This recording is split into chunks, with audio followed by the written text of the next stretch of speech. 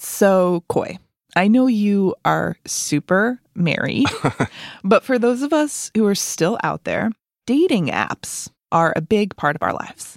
So we did something kind of funny a couple of weeks ago for this podcast, but really for science. We got 3 single people in a studio for a dating panel to ask them to talk about dating apps. Can I play you what happened? Please. First, our panelists all swapped phones. See your bounce profile. Okay. But you can't see men on it. You can have my grinder. You have Rachel's Hinge. Okay. Let me just say, too, I just get really tired and overwhelmed by it. Why am I still on this app? And why am I still looking at these boring men?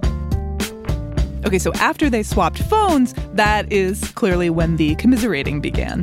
Bunch of desperate singles. Hey! You wanted a natural reaction. Okay, that's rude. Peter, Parker, and Carrie-Anne are not desperate, but they are all technically single. I think that this app in particular is really excellent at making you feel terrible about yourself. They say that Black women are the least likely to get picked on apps anyway. I see the guys that they show me, a dude on a yacht with a 6-pack, and I'm like this isn't my future. When I'm creating the profile, I just sit there. I'm God, I'm so boring. I'm looking at my camera roll and trying to answer these questions and being this isn't good enough. It feels what are you selling? What do you have to offer to the world? Okay, so this is horrible because I know Carrie-Anne and she's fantastic. She has a lot to offer. Yeah, I'm sure she does. And I think that's the whole point. If you zoom out from this description of what life is like on the apps, you've taken this very messy and qualitative experience of meeting people and all of these random and sort of unpredictable vectors that is highly qualitative, and then you put it into a very quantitative construct, which is a database. We are more and more just putting all of our lives into a database and expecting the database to produce essentially a query result that works for some goal that we're trying to achieve, whether it's, shopping for groceries or, looking for a date for Saturday night. This is my query result is such a great way of talking about your partner.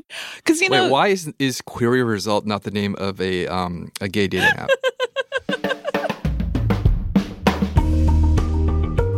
So today we're going to be talking about online dating because we live in a time when dating apps seem to be claiming that they can design for love.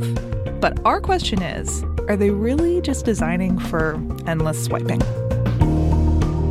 Welcome to Wireframe from Adobe and Gimlet Creative, a podcast about good user experience design and how we shape technology to fit into our lives. I'm Coy Vin, principal designer at Adobe. Today, I'm here with our editor, Rachel Ward. Rachel, why are you here? Laura actually started producing this episode, but I'm going to bring it over the finish line for her because Laura's out getting married. Oh, that's ironic. Did they meet on an app? No, they did not. Oh. But she did talk to a lot of people who use apps and who build apps. But Coy, neither of those types of people are you. So what do you know about dating apps? I know that they have become the primary way of meeting people. Yep, that's right.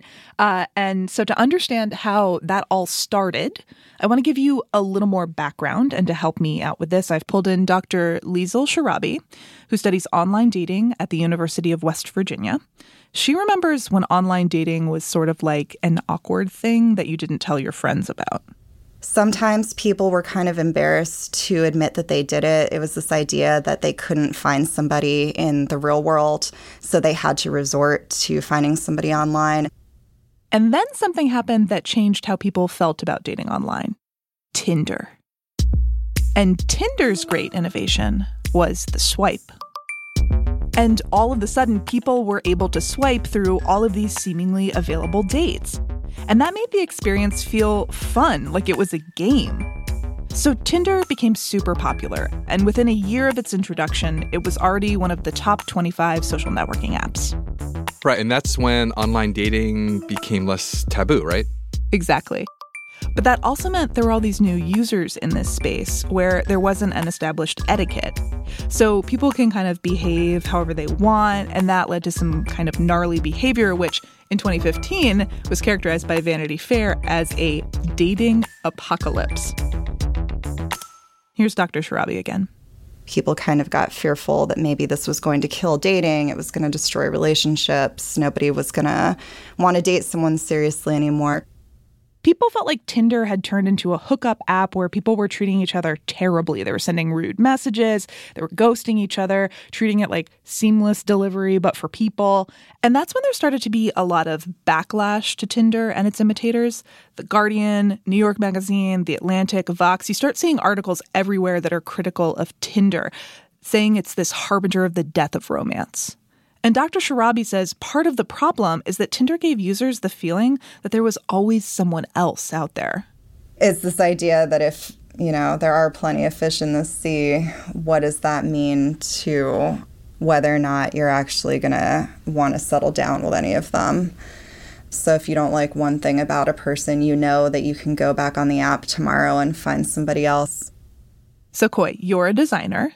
There's all this backlash happening. You're actively watching romance die, and you think... This is a problem. But where there's a problem, there's probably also an opportunity. Right. So here's one of the problems that designers set out to solve. How do you show users potential matches that they might actually like? Right. So why is that so hard? The first challenge is getting to a match. The point where I say, I like someone, and then that someone says, I like you too. But before you can match with someone, you have to consider them, which can be hard when it feels like you're swiping through endless options. Here's Carrie Ann. A lot of times, I'll just be like, I hate everybody. It's going so fast. I don't like anyone. Oh, wait. Like, maybe that was it. And then it's like, oh, wait, no, he likes fish. Just to be clear, she's talking about the band Fish, right? Yes. Okay. She's also talking about something that all of our panelists brought up. Dr. Sharabi calls it choice overload. Too many options can actually be bad for your dating prospects. So one of the classic studies on choice overload presented people with a lot of options of different flavors of jam, and then they also presented them with fewer options, and they looked at their decision-making, and they found that when people had more choices, they tended to be a little bit less satisfied. Dr. Sharabi says that if you take this idea and apply it to dating and swiping, it's inevitably going to lead to some bad behavior. It can start to feel almost like you're shopping. And so I think sometimes just by design, people can kind of get into that mindset where they're evaluating people, making snap judgments and maybe not really considering that this is another human being. Okay, so this brings us to the quest to make better matches. Matches that are more sincere, more thoughtful. And one of the companies that's trying to do this is Hinge. I'm Tim McGugan. I am the Chief Product Officer of Hinge. So back in the day, Hinge was basically a Tinder lookalike. It was a swiping app. But after the dating apocalypse, Hinge wanted to get away from the swipe and get their users better matches. So to do that, they took on a huge redesign. One of the design choices we made in the new version of Hinge is that you land on a person's full profile, and we never really show the sort of thumbnail version of a person. So on Hinge, you don't have to click through to learn more about a person. It's all right in front of you with a really quick scroll down. Right. So it sounds like it becomes easier and maybe even mandatory that you spend time looking at a person's profile. Mm-hmm. Yeah, it slows you down when you're looking at all of these potential matches. And then another thing Hinge introduced with the redesign was a UX element that they call content liking. I can't just blanket like a person. I have to choose something on their profile to like, and I have the option to comment on it. And so content liking is the type of thing that lets you know that I'm looking at your profile. The way this works on Hinge is that there are these blocks, these content blocks all down the page. So it almost looks like a Twitter feed where it's like interspersed with text and images. So the image on my profile page might be like me petting a dog, or it might be text where I'm answering a prompt like, let's debate this topic, Godzilla versus King Kong. And then in each of those blocks of content, there's a little heart icon in the corner. And that's how you say, I like this person. You hit the heart icon and then you can comment also, and that communicates to the person that you like them. So, Koi, how does this concept of content liking sort of sync up with UX design? Is there like a UX principle that this is drawing on? What designers do a lot of times is try to pace you in the experience that they're creating. So sometimes they try to usher you through really quickly, and sometimes they want to draw your attention to specific details so that you'll consider more carefully your next action. And I think that's exactly what's happening here. Yeah, the thing about content liking is that it kind of, to the user, it looks like it's giving you something to open with. It's giving you like sort of like a pickup line. But there's another thing that content liking is doing. It's making you think harder about the person that you're looking at. It makes people much more selective. So before it was really easy to just swipe right, say yes. Yes kind of became a maybe, you know? Yeah. But now with content liking on Hinge, you have to find something kind of specific to like about the person or say to the person in order to say yes to them. Yeah. And Dr. Sharabi says that any way you can limit that behavior of endless swiping has the potential to really improve matching. Any sort of app that restricts the number of profiles people can swipe through in a certain amount of time might make them more seriously consider the profiles that they are being presented with. So just by figuring out how many profiles you're going to allow people to look at, that could have a big impact, I think, on the user experience. And that's exactly what Hinge found after they made the change. Our users, after that change, were about twice as selective. We were creating many fewer matches, but those matches were way more likely to result in conversations and dates. And so our users were going on more dates and having more conversations, even though they had fewer matches. It's so interesting because technology solution is always more technology, right? What they're saying here is not put the app down and go out into the world and actually engage with people. What they're saying is, give the database more information.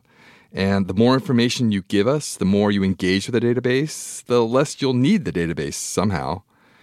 So I'm just naturally skeptical of that proposition. Is it really going to work? Yeah, and remember, we've only addressed the first part of the problem, finding the match. When you are swiping, and then it's like, a match, it kind of feels like you've collected a golden coin in a video game or something. And then honestly, it's like you just keep going because it's like so hard to like get out of that feeling of like, I could get more coins. So, more gold coins after the break.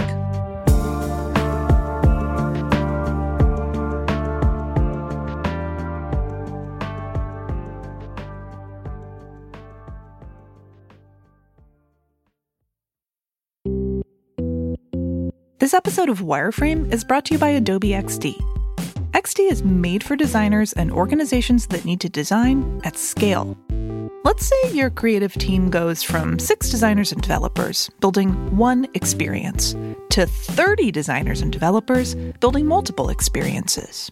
You'll need an effective design system to keep your team members in sync and your designs on brand. With XD, your design system can do both. There's no more games of telephone, no more passing around sticky notes with hex codes on them, no more missing components in the web library. Whatever project you're working on, every element you create and reuse links back to one place, the original system. XD is everything you need to quickly create and manage your design system. You can wireframe, design, prototype, present, and share multiple experiences. Work better together. Learn more at adobe.ly/Gimlet.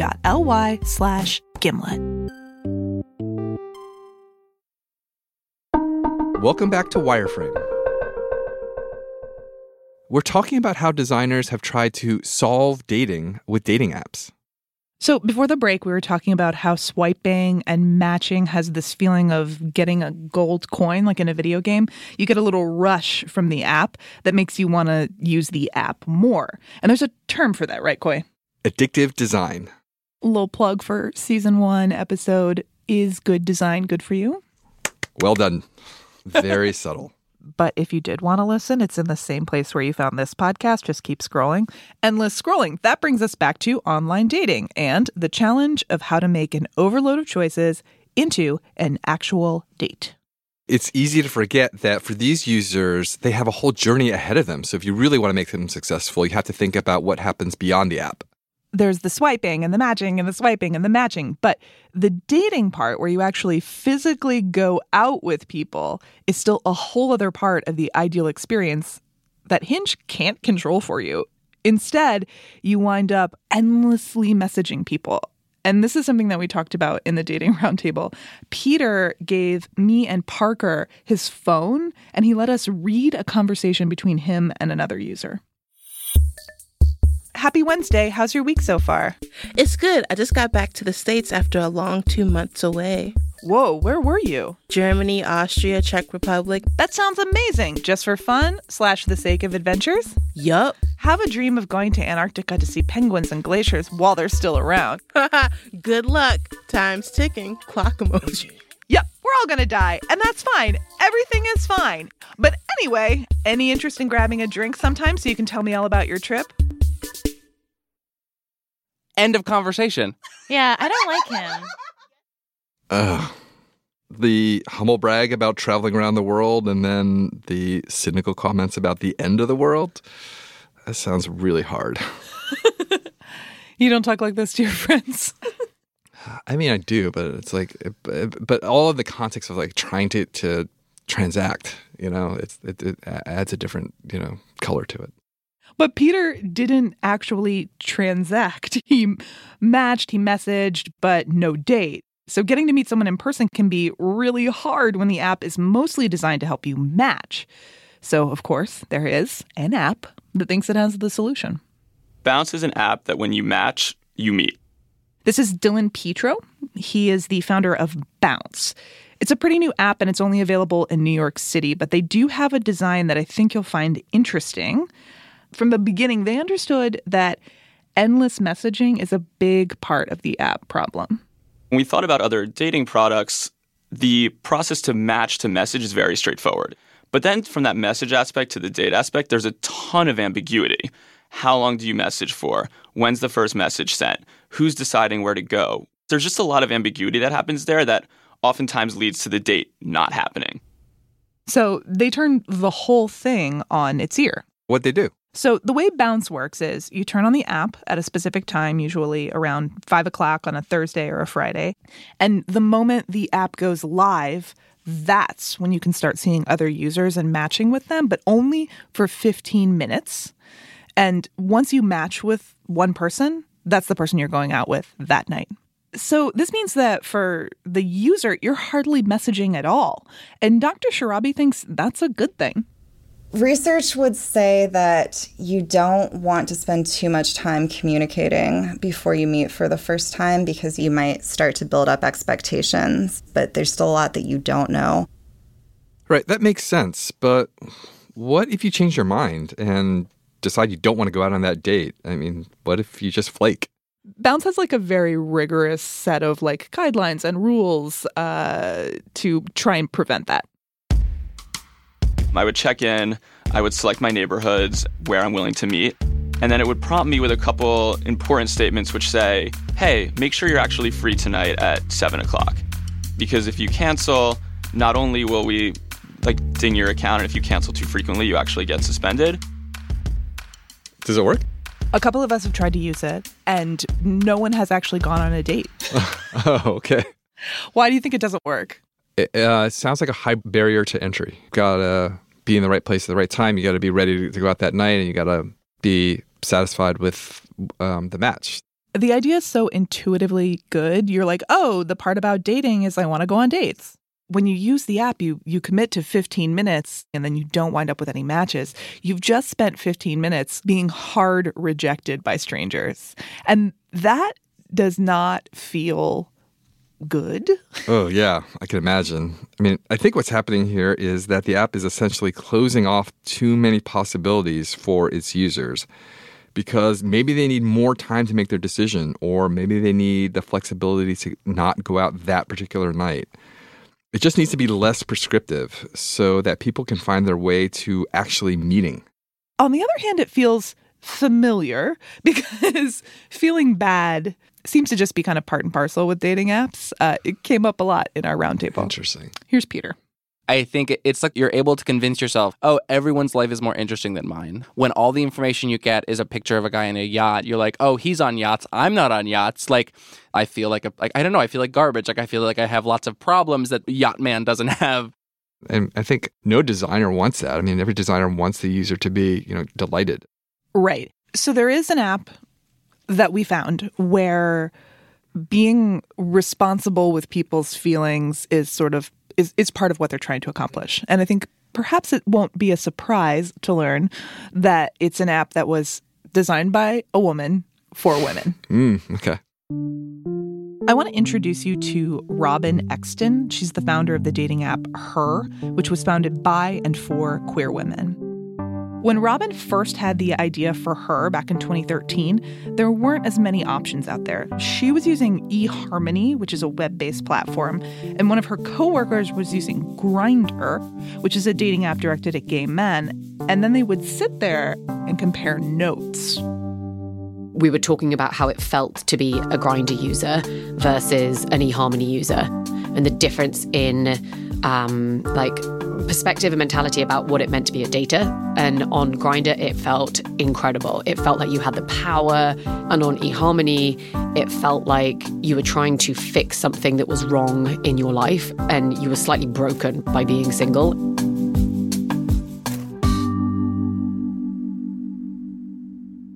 So Robin decided to build her own version of Grindr for women. And that's how Her got started. It was modeled on Grindr in both intention and design. Let's take this gay guy dating website and reskin it for women and help people hook up faster. But it totally did not work.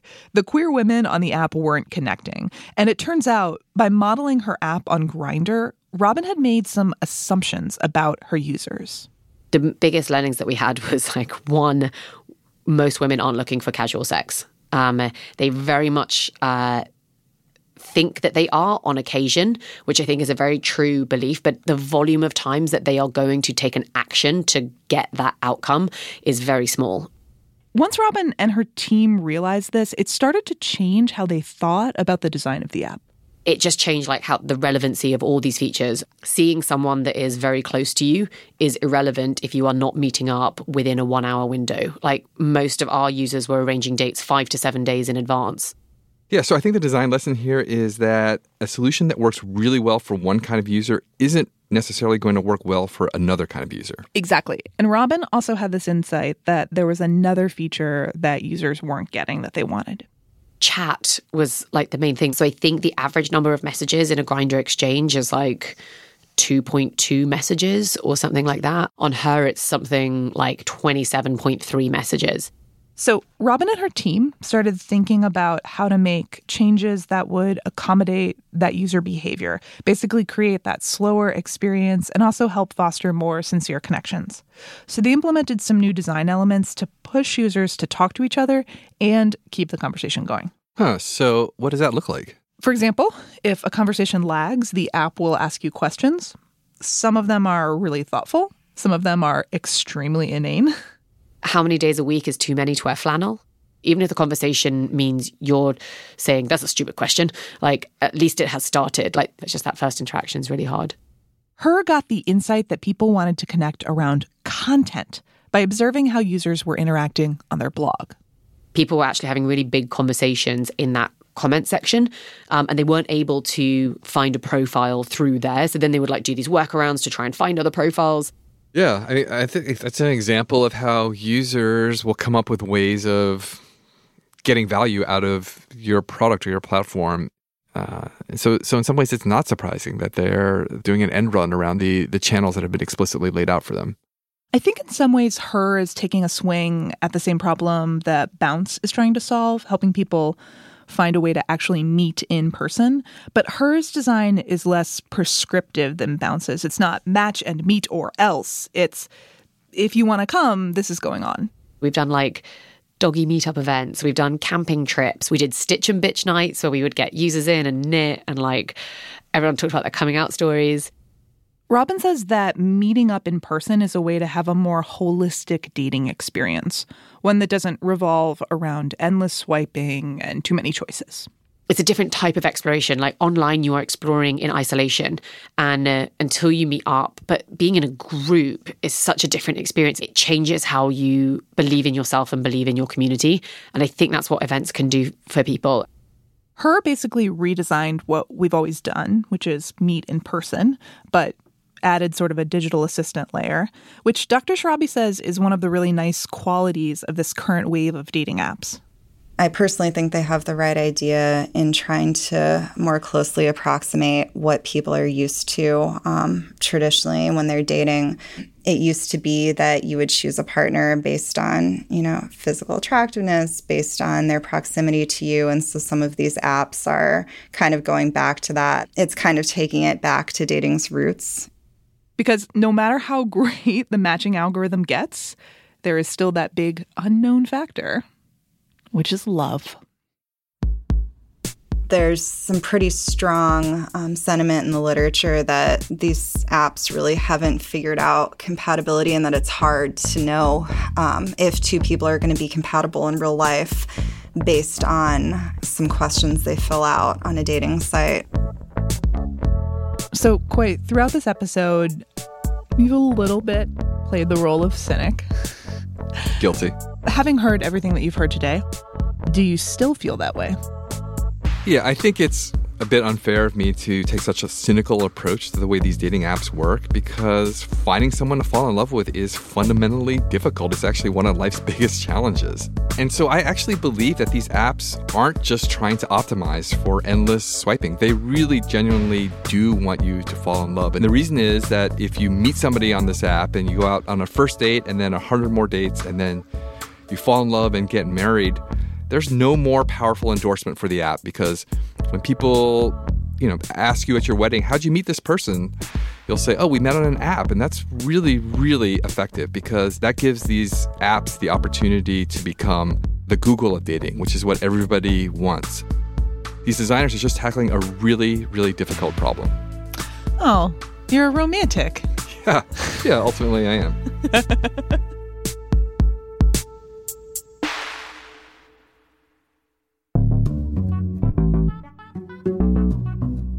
Thanks for listening to Wireframe. This is our last show of the season, and we really hope you've had as much fun listening as we've had making it.